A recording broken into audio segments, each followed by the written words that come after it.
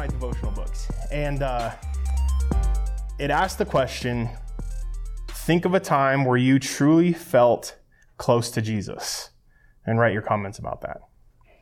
Just think of a time where you felt the closest ever to Jesus. And so for me, I immediately go back to a time, it was a few months after I'd given my life to Christ. I had been radically saved.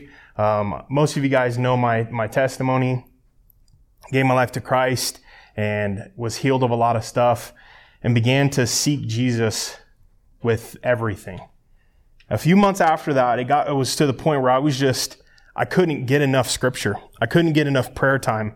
I couldn't get enough fellowship. It was just like, I was just constantly searching different ways. I mean, I was going to church twice on Sundays, and I wasn't getting burnt out. And in fact, the more that I dove into it, the more excited I got and the less burnt out I felt. And so the more that my digested scripture, I was reading entire books per day of the Bible. I think I made it through the entire Bible in a month. And I was just excited. I was actually like retaining stuff too. It wasn't just flipping through the pages and just to put my eyes on the words. Like I was actually retaining information, reading this fast. I was just hungry. And that's when I go back to. That's the time I go back to. And so I want to ask you guys tonight, take a second. I want you to think about when was there a time where you truly felt like the closest to Jesus?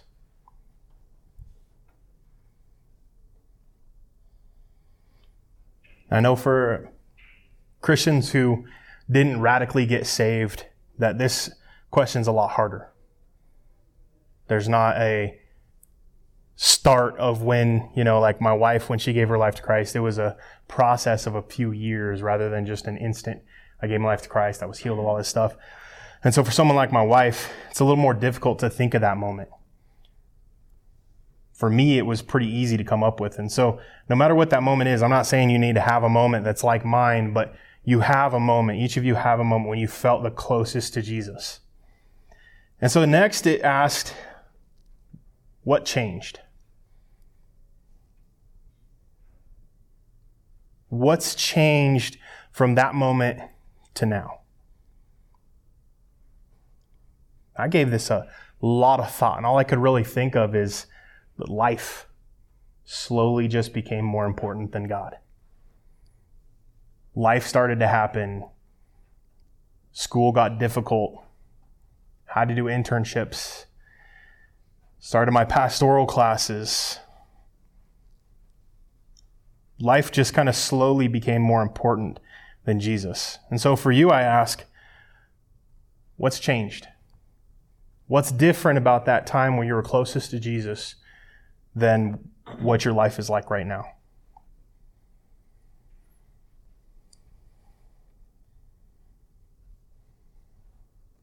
And then the last thing that it asked was, what would it take for you to get back to that place? So before I answer what I answered, I'm going to ask you, what would it take to get back to that place where you felt closest to Christ?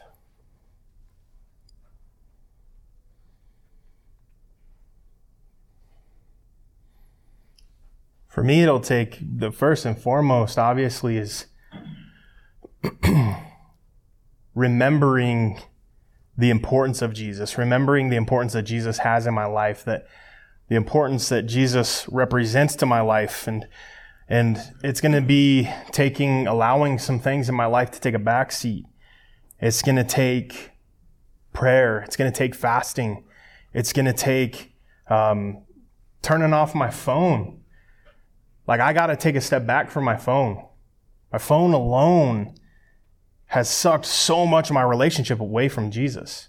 There's so many times where I could have been spending in prayer. There's so many times, and I look at all of the times that I spent on my phone, on social media, scrolling through Instagram videos, or if those of you guys use TikTok videos, for hours on end, and I get done with it and there's nothing.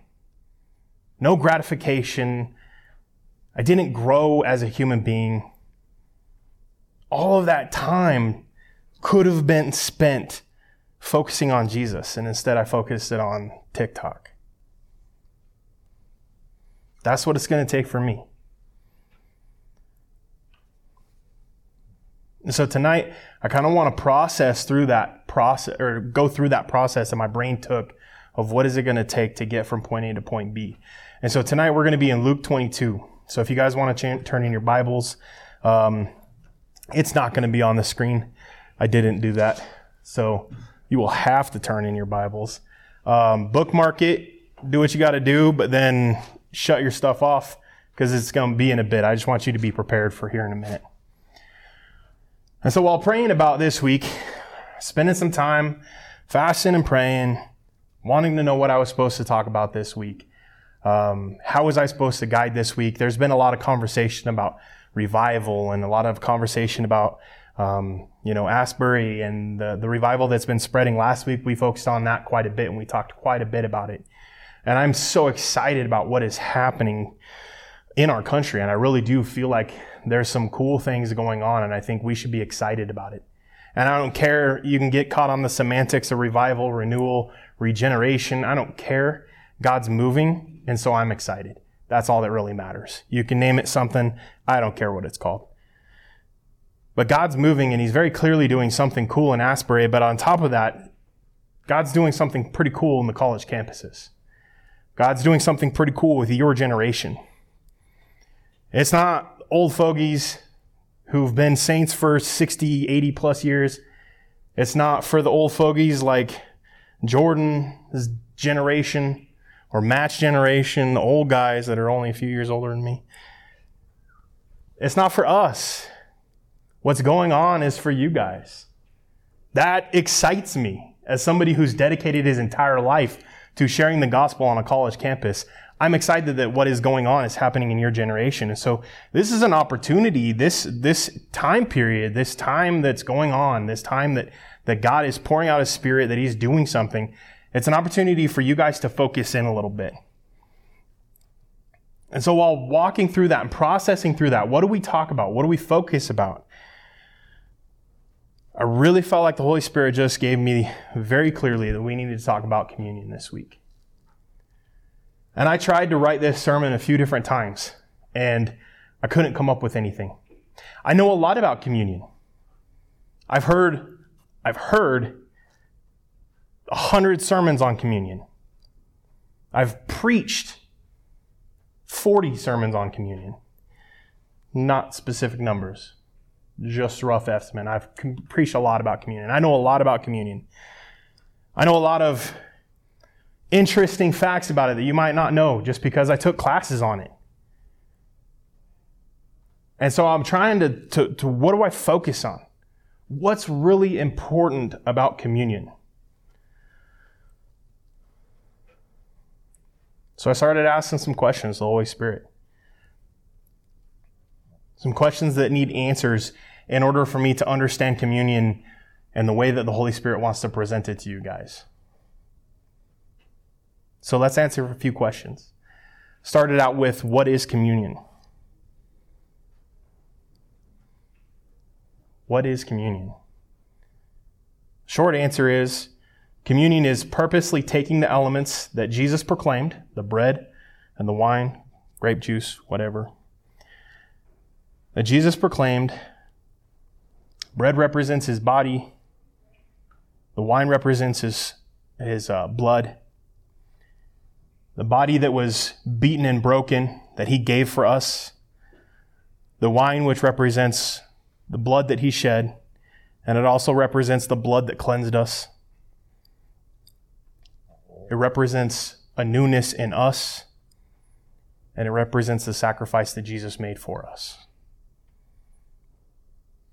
And as Luke 22 words it, it represents the new covenant poured out for us.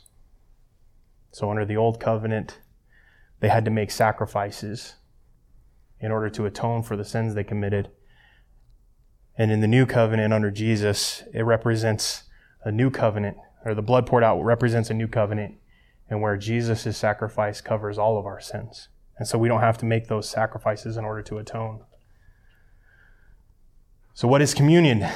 We're to eat and drink those in remembrance of Christ. That's the short, blunt, easy answer. Pretty simple to answer it that way, to be honest. I can rattle that off the top of my head. I don't even need to really read it off of the script. If you've been in the church for a long while, you know what communion is.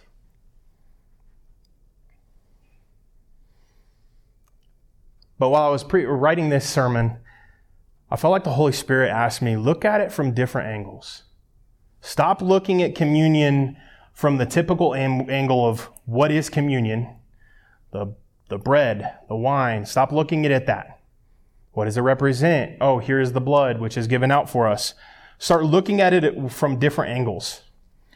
And so I took it and I took what is communion and I reversed it. I began to realize that when you reverse communion, it paints a little bit different of a picture. If Jesus is giving up his body, then that means there's a need for it. If Jesus' blood is cleansing us, then that means that we need to be cleansed. And so the very beauty of communion is also the part of communion that is extremely painful. Because the beauty of it is that we are without blemish, that we are made without sin now because of the blood of Jesus and because of the body that he gave to us. But it's painful because if it wasn't for my sins, if it wasn't for my mistakes, Jesus wouldn't have had to pour out his blood for me. If it wasn't for our sins, then Jesus wouldn't have had to have come and been brutally murdered and wouldn't have had to have given his body for us. So the beauty of it is also painful. And so now I want to be careful with this because the next thing is I want to be careful that we don't heap down shame in this. Because while it is painful, there is no condemnation, there is no shame. Jesus isn't shaming us because of our sins. Jesus isn't shaming us because of our mistakes. And though I look at communion from a reverse way, and I look at the cost, and I look at what my sins represent and what it costs Jesus, he's not asking us to guilt shame on our shoulders. He's not asking us to sit there and just beat ourselves up for what we've done. And so I want to be careful that in looking at this in different angles, in order to fully understand communion, we have to understand that it doesn't represent shame. And so here in a little bit, we're going to participate in communion together.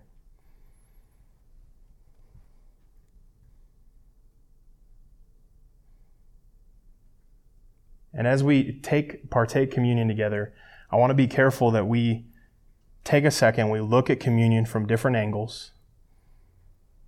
We remember why Jesus' body was sent, why he had to come down for us, why he was tortured, why his blood needs to be shed on our sins.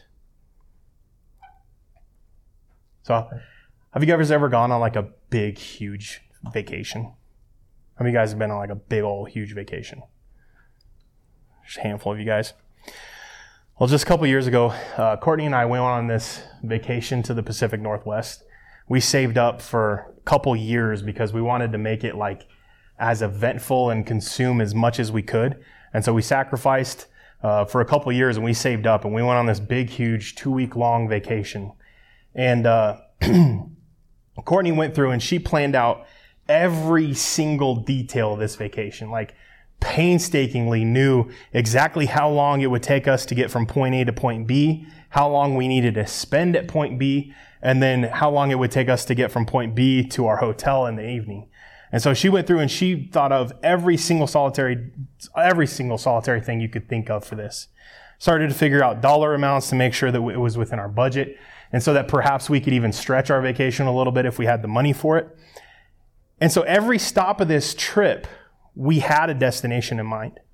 We never wandered anywhere. We never just kind of went aimlessly. Everywhere we went, we had a destination in mind. And I don't know how many hours we spent in that car. If you guys have ever been in my car, it is a tight fit. It's a tiny little car. And I don't have any idea how many hours we spent in that car, but it was a lot. Because we drove all the way to the coast, then up the coast, then around, all over the West Coast, and then back. But all along the way, every time we got into the car, there was a destination in mind. And because there was a destination in mind, it made the trip in the car, the time we spent in the car, more bearable. The first destination was going to be the Redwoods, Redwood National Forest. And we were so excited. And to spare you from all of the details, it really was like a dream vacation for both Courtney and I. And so we planned on that being the first stop because we figured it's going to be a long 30 hours in a car in order to get there. And so we need that first stop to be really important. And I can tell you that the 30 hours that we spent in the car getting to the Redwood National Forest went by in a flash because we had the destination in mind. And we took 5 million pictures while we were on the West Coast. And we took those pictures just hoping that it would help us to remember the destinations. Taking those pictures, those snapshots, the pieces of wood off of the beach, taking the rocks off of Pebble Beach, taking those keepsakes in order to just hope that we could remember the feeling that we had while we were there. Remember the destination that we had in mind. Help us to remember why we spent 80 plus hours in a car over a 2-week period, driving all over the place. Communion is a lot like that.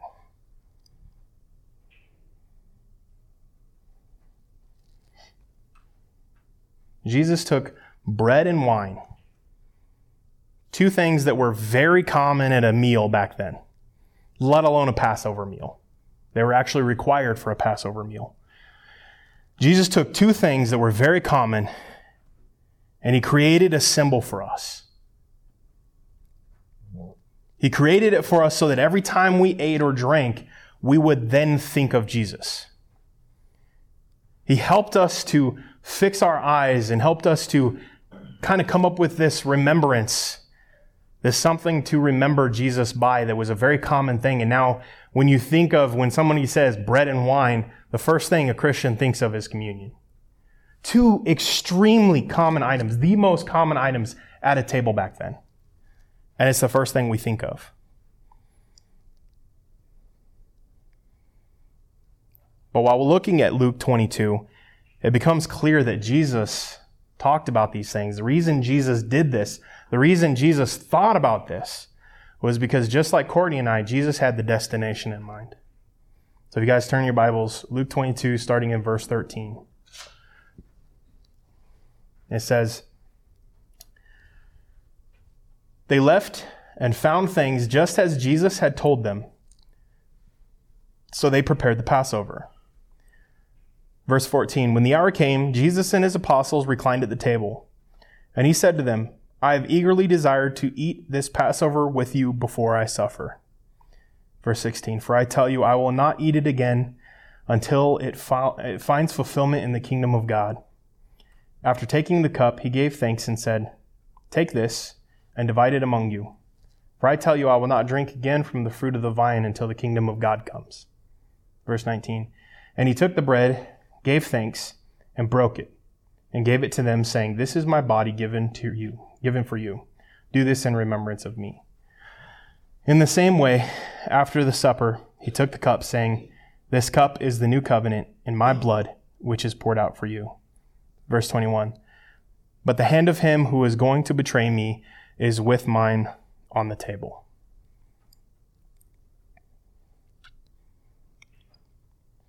So just like my story, Jesus sat down at the Passover meal, and just like Courtney and I, we knew we were going to have to spend 24 plus hours in the car the first day, and so we had a destination in mind. So going back to verse 15, it says, "And he said to them, 'I have eagerly desired to eat this Passover with you before I must suffer. For I tell you, I will not eat it again until it finds fulfillment in the kingdom of God.'" In the same sentence as he says, acknowledges that he knew he was about to suffer. Jesus knew he was about to suffer, but yet he was eager. And he eagerly desired to eat that meal with them. He had to have the destination in mind, right? The destination was the new covenant. That's what he's talking about in the next sentence, and the next, 2 sentences later. See, Jesus knew the destination. He knew what was going to come after he suffered. He knew that he was going to have to suffer in order for the Jews and the Gentiles to be able to enter into the new covenant with him. He already had the destination in mind. And so Jesus' love, Jesus' knowledge of the destination was worth the cost. Jesus' knowledge of the destination helped him to endure what he had to endure. Jesus knew he was going to suffer. And at the same time, even in the next sentence, he knew his betrayer was going to be at the table with him. He already knew Judas was going to, he already knew that Judas was going to betray him. And yet he says, I have eagerly desired to eat this Passover with you before I must suffer. So think about this. If you were going to be tortured and murdered tomorrow, like legit, think about that. You're going to be tortured and murdered tomorrow. What would you do tonight? How would you spend tonight?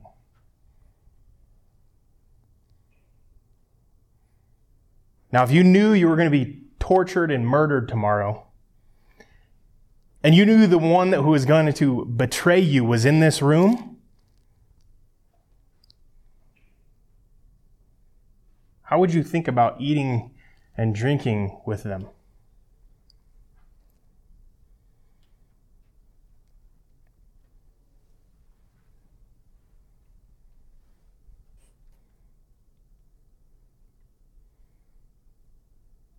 If you knew your betrayer was in this room, what would it make you do? How would you think? How would you feel? And Jesus chose to wash his feet.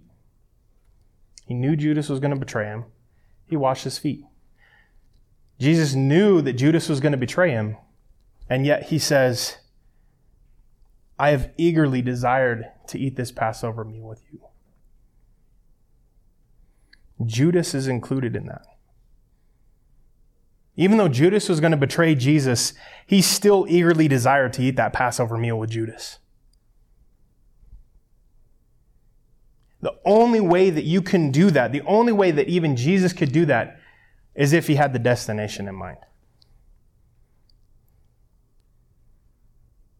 So back to the communion, Jesus gave his body, his blood, because he had the end in sight. And that end in sight is us getting to walk in forgiveness. Us. You. You. I'm talking about you. Yes, you. Not the person sitting to your right or left. Not thinking about that one dude who ticked you off earlier today. I'm talking about you. Jesus did that. Jesus died on the cross.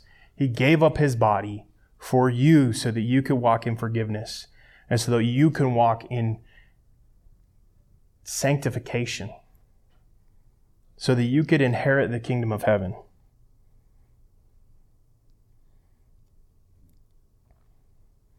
And so realizing what happened afterwards, looking at the rest of the New Testament, seeing what unfolds in the church and what unfolds in all these guys' lives, as you begin to see the picture unfolding, you begin to see how everything happened from the beginning all the way into the end of the Bible. It becomes very clear to see why Jesus was so eager. Why he was excited to eat dinner with the dude who was going to betray him. Because Jesus had the destination in sight. And so before we take communion, I got to ask you, everybody, close your eyes. Let's shut down for a second.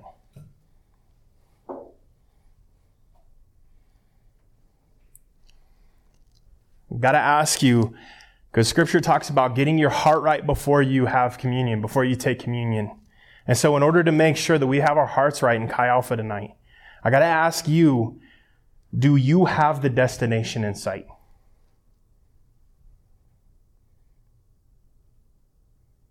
Are you living your life with heaven in sight? Are you living your life with the kingdom of God in sight? Or are you more concerned with driving comfortable? Are you more consumed with your future, your goals, and your agenda? Or are you living your life with the destination in sight?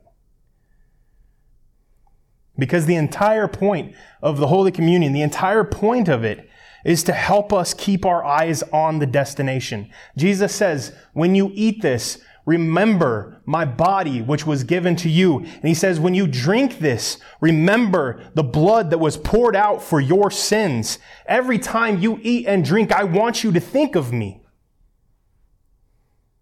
I want you to remember what it cost.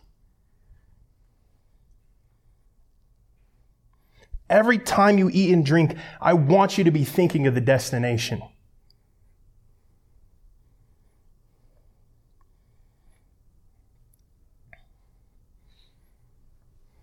Because that's the thing, Chi Alpha.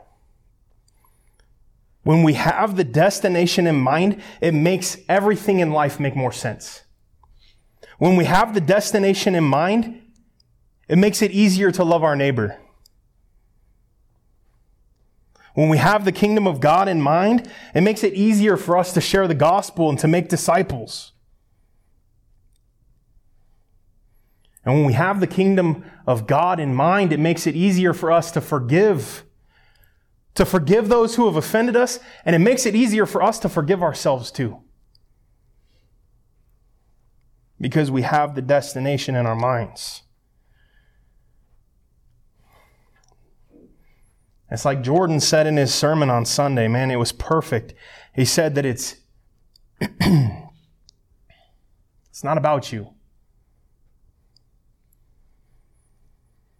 Having the destination in mind helps us and makes it easier for us to remember that it isn't about us.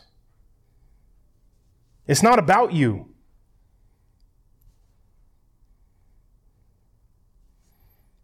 Jesus eagerly gave so that he could someday be with us. And so I want you to ask yourself tonight, are you living your life with the destination in mind? Or are you living your life for yourself? Every eye closed, every head bowed. Jordan, can I get you to turn the music up? I'm changing this a little bit. I'm going to wait on the rest of this. I want to take a couple minutes, not even a couple minutes. I just want to take a minute or two. I guess that would still be a couple minutes, whatever. Really pray and ask the Holy Spirit to search your heart. Don't try to answer this on your own accord. Ask for the Holy Spirit to search your heart. Ask Him to show you the ways in which you don't have the destination in mind. Ask Him to show you the ways in which you're living for yourself. Ask Him to show you those parts of your heart where you have been clinging on to so pridefully because it's your desire. Because you're a little too focused on this life and not what comes after it.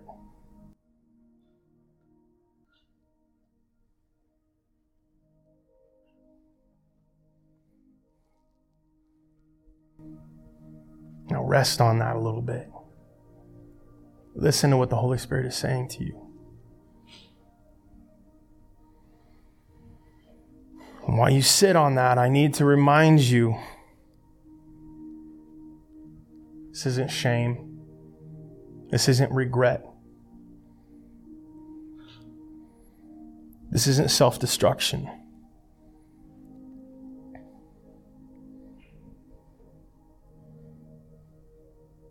This isn't even me, Tanner, trying to shame you into growth.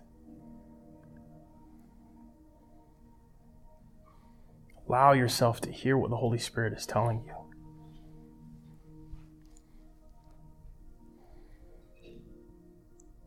And whatever those areas are, man, I tell you, I went through this. I'm preaching something that the Holy Spirit worked in my heart not even a few hours before I got here while I was going through the sermon. And I thought, you know what? I need to go through this myself. And I prayed. And the things I told you about earlier, the things that need to happen for me to get back to that place where I was on fire for Christ, where I was eager, where I was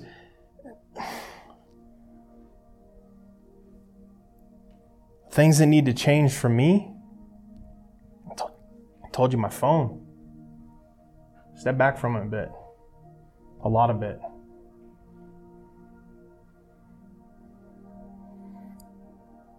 That's the kind of thing we're asking about. That's the kind of thing seek the Holy Spirit on in this. What are those parts of your life that take the focus off of the destination? What are those things in your life that take your focus off of Jesus?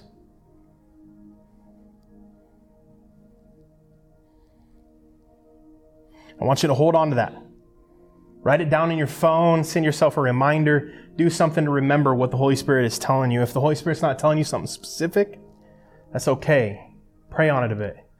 But I can tell you, each and every one of us have a part of our lives where we need to grow in.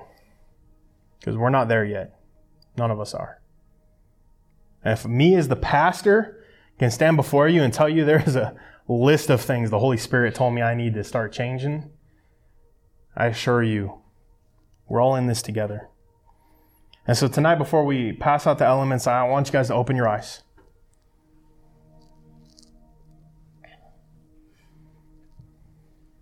So I'm assuming we have the destination in mind tonight.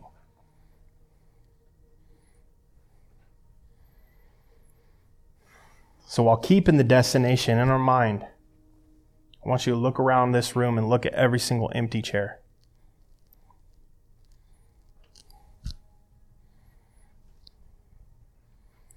Look at the stacks of empty chairs.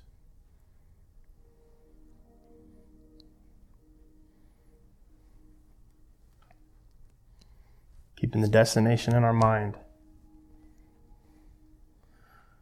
What are the things that you're willing to sacrifice in your life so that somebody else from this college can be represented by these seats? Because these are people who are going to go to hell. These are people who don't know what you know. These are people who don't get to go to the same destination as us. These are people who are stuck, who are struggling, people who are considering about taking their own lives in this very second. They represent real people on this campus who are lost and hurting and who are not here. They're not in the other ministries either. They don't have to be Chi Alpha, but another ministry. What are you willing to do? What are you willing to give up? What are you willing to sacrifice in your life so that this seat can be filled next week? So that this seat can be filled in 2 weeks? What things are you willing to sacrifice in your life so that you can keep your eyes on the destination a little bit better? Because when it comes down to it, each and every single one of these seats are going to remain empty until we get our act together, Chi Alpha. Each one of these seats are going to remain empty until we repent of our sins of thinking of ourselves before we think of the kingdom of God. These seats are going to remain empty until we can get past our own egos and our own pride, and we actually desire to see people's lives changed.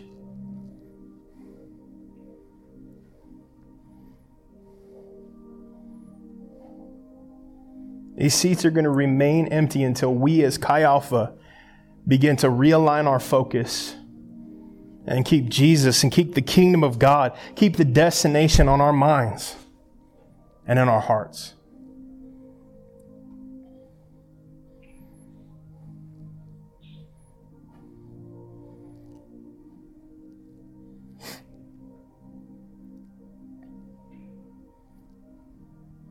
Because that's what communion is about.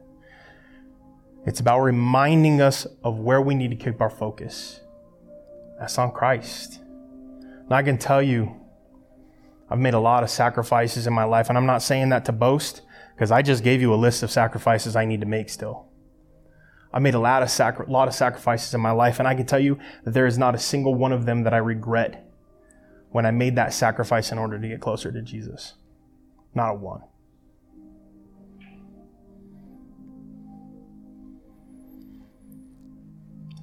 So ask the Holy Spirit to search your heart and be open to grow and be open to change. Because if you think that the way you're living your life right now is the way that Christ is calling you to live your life right now, you're wrong. Because each and every single one of us have areas we need to improve on. We have areas we need to grow in. And the only way that happens is if we keep our eyes on the destination.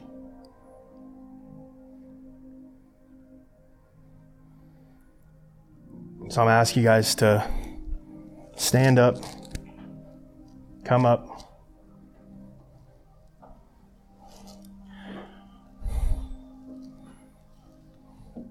Grab a cup, tear off a piece of bread.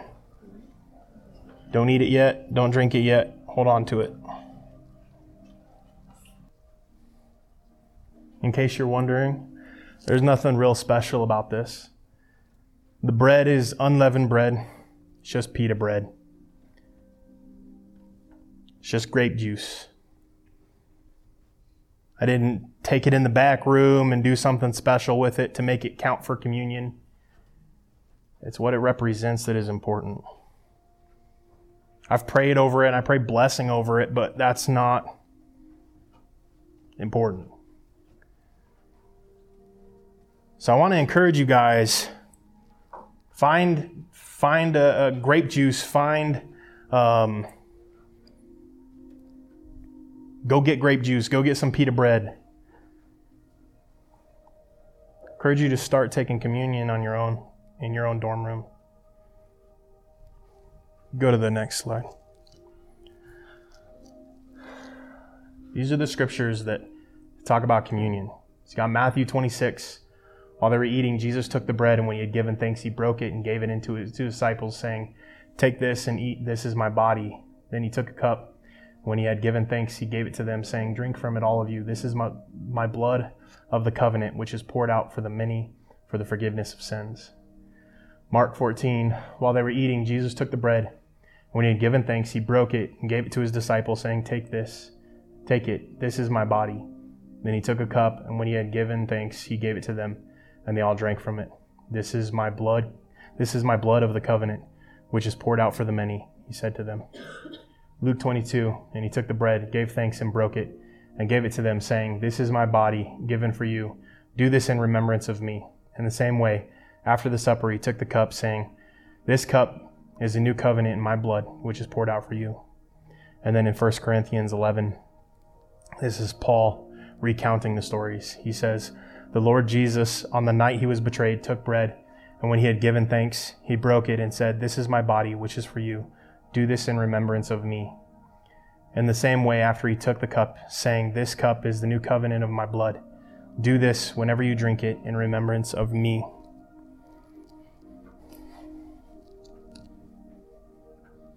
Now, there is some significance and some symbology in the breaking of the bread and the way that it would have been made. But as non-Jews, it's hard for us to grasp some of that symbology. I encourage you, look it up sometime. It's really cool. But for tonight's sake, everybody take the bread.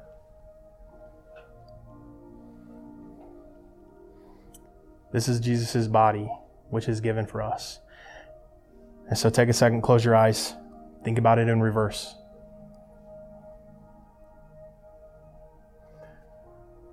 The fact that Jesus gave his body means we needed it.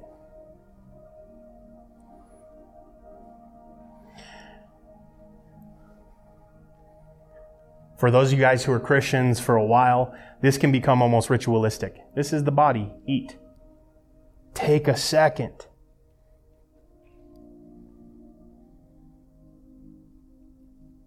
What would it be like if Jesus didn't come into your life? Where would you be?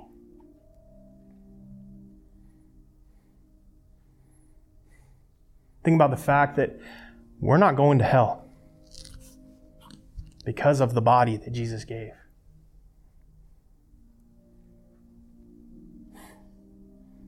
Every single one of us have a lot to be thankful for. So now eat and remember Jesus. You can eat.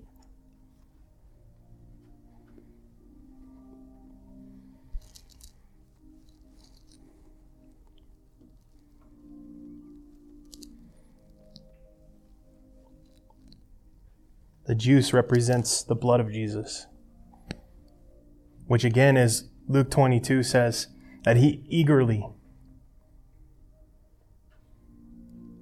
gave.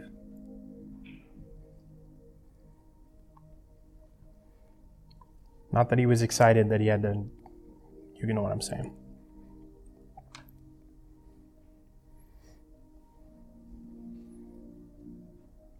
This represents Christ's blood, which he gave to us so that we could walk in a covenant with Jesus. So as we're remembering this, it is because of the cleansing of his blood, because we are made clean, that we get to walk in a covenant with Jesus. But also, while you're drinking this, remember there's no condemnation. There's no beating yourself up for the sins that you committed. There's no. In repentance, turn away from your sin and walk in the forgiveness that Jesus is giving you. His blood is bigger than your sins. And I just got to say, if Jesus can forgive you to the point where he shed his blood for us, then I think we can forgive ourselves too. And so tonight I want to, as you remember this, take a second. Forgive yourself. Forgive somebody else. If there's anybody that comes to your mind right now, as I say, there's somebody you need to forgive, forgive that person. It's a burden that you're not made to make, or not made to carry. So this is Christ's blood, and we drink it in remembrance of Jesus. You may drink the grape juice.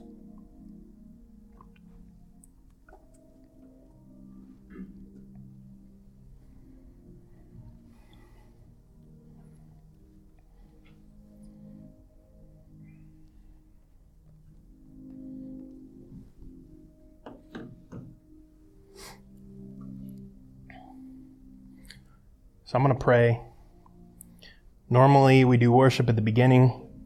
I wasn't sure if we were even going to do worship today at all. But with a message like that, I feel like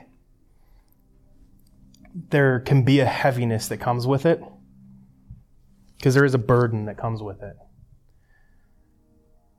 But again, that burden is Christ's, not ours. What I'm really challenging you guys to do is to remember the destination. Keep Jesus in the forefront of your mind. Remember him as often as you can. And part of the reason we pray and we give thanks for meals every time we eat isn't because we need to, as Christians, give thanks before we eat or we're going to be poisoned or something.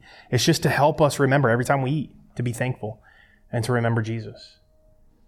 The more often we remember Jesus, the more that we think of the destination, the more we keep the destination in mind. And the kingdom of heaven and the kingdom of God is the destination. And so I think we are going to do worship. I think it's important. And I picked some upbeat worship songs. But before we get to that point, while I'm praying, I do want you to look around this room. Those days where it's just hard. You got brothers and sisters in Christ who can come alongside, and we have the destination in mind too. And so that burden that you feel like, well, I don't really want to burden them with my problems. Bro, we got the destination in mind. It is not a burden. Talk to us. Share those burdens. Because ultimately it's Christ that carries them, because we have the destination in mind. So Lord,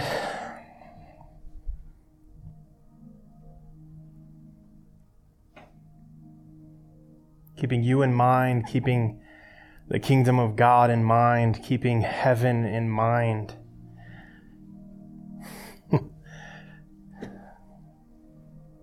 I don't even know what to pray. The only thing that it just keeps going through my head is just thank you, Lord. Thank you, Jesus.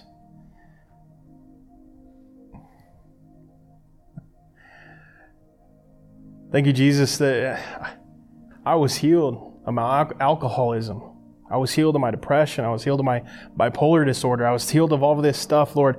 And through the years, you've healed me of so much pride and so much anger.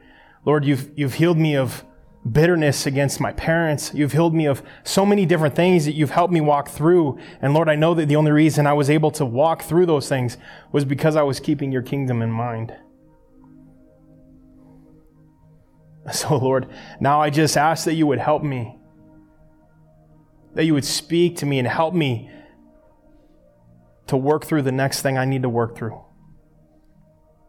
Because I want to keep your kingdom in my mind and my heart.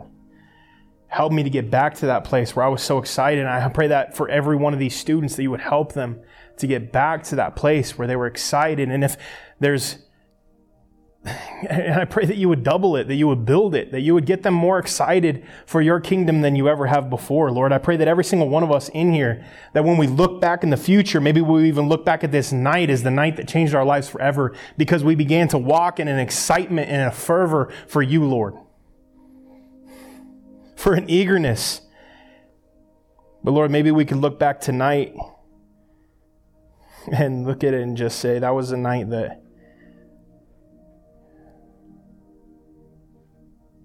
I got my focus.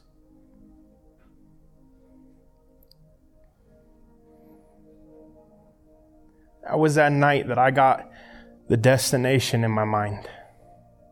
That was the night I got the destination in my heart.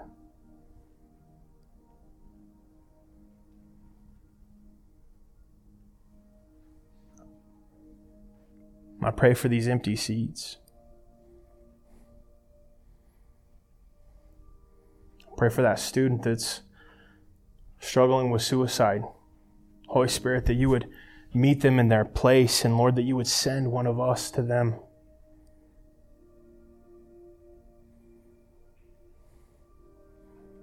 Lord, for that student who's considering dropping out because it's so hard, because they can't handle it, because they can't handle their own life. I pray that you would strengthen them. And Lord, I pray that you would send one of us. For that student who's like me, that's crippled by his alcoholism, who drinks to forget the pain.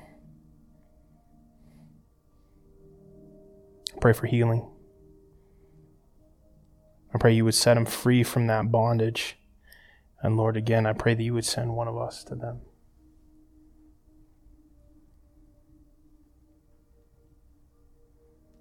We pray for this college. We pray for the lost on this campus. Lord, that each one of us could have a better heart of, here I am, Lord, send me. That we could get past our own pride long enough to see the hurting. That we could take our focus off ourselves long enough to see those who are broken and need what we have. Pray you would give us the sight to see that. Lord, we thank you. In your name we pray.